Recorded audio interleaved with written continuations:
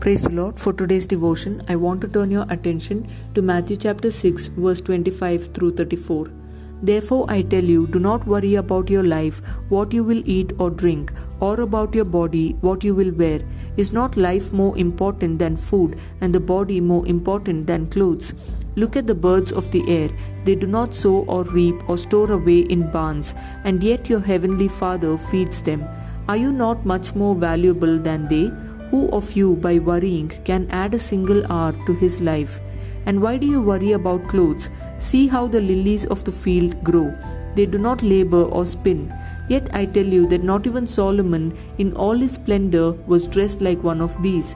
If that is how God clothes the grass of the field, which is here today and tomorrow is thrown into the fire, will he not much more clothe you, O you of little faith? So do not worry, saying, what shall we eat, or what shall we drink, or what shall we wear?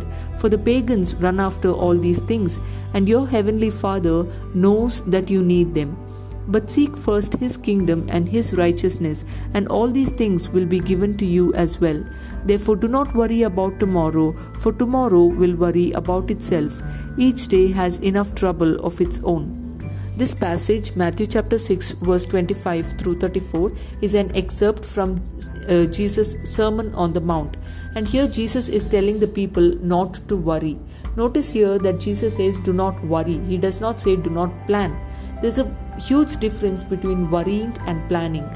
Worrying is when you are so bothered about tomorrow, so anxious about tomorrow. Even though the future is unseen and unpredictable, we are so bothered and anxious, and we always keep wondering of all the things that could go wrong.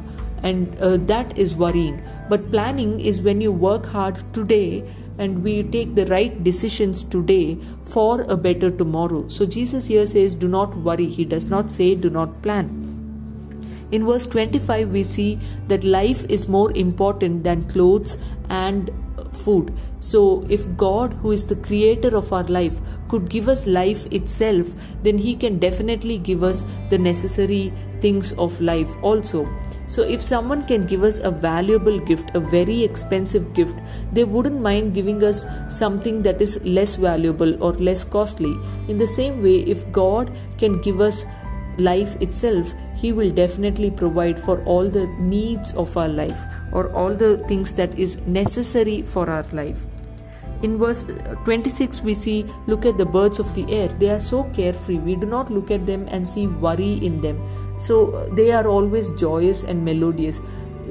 But we also see that they do not sit idle at a place. They are always working hard. They take care of their nests, they take care of their work. So in the same way, they are carefree about tomorrow, but they are very hardworking. So we should be like the birds. We should not worry about tomorrow, but we should work hard. In verse 27, we see that Jesus is saying, worrying is pointless. Nobody by worrying can add an extra hour in their life. In fact, if we worry, it only brings danger to our life, or it brings ill health in our life also. So there's no point in worrying. Worrying does not bring any good. In verse 28 through 30, Jesus says, look at the lilies of the field. So the lilies are so beautiful. They are so beautifully clothed, but their lifespan is only one day. They are here today, and tomorrow they are thrown in fire.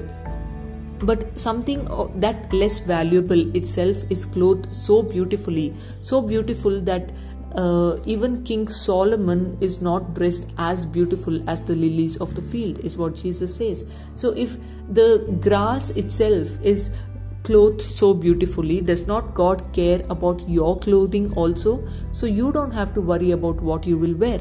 You don't have to worry about what you will eat. In verse 31 to 32, we see that worrying is something that pagans do, or people who do not believe in God do. If we worry, it shows distrust towards God. If we trust in God, if we put our tomorrows in God's hand, because we know that God is the one who controls everything. So if we put our trust in God, then we wouldn't have to worry about tomorrow. In verse 33, we see that to defeat worry, the first thing we have to do is seek God's kingdom and righteousness. And then all the other things will follow up. So we see that great love can drive out every other concerns. If we are passionate about God and His kingdom, then we won't worry about the things of the earth. In verse 34, we see Jesus telling to take things one day at a time. We don't have to worry about tomorrow. Take the tasks as it comes every day and do the tasks. Live each day is what Jesus says. Do not worry about tomorrow. So let me encourage you, dear friends, whatever you're going through, trust in God, trust your tomorrows in God's hand, and do not worry.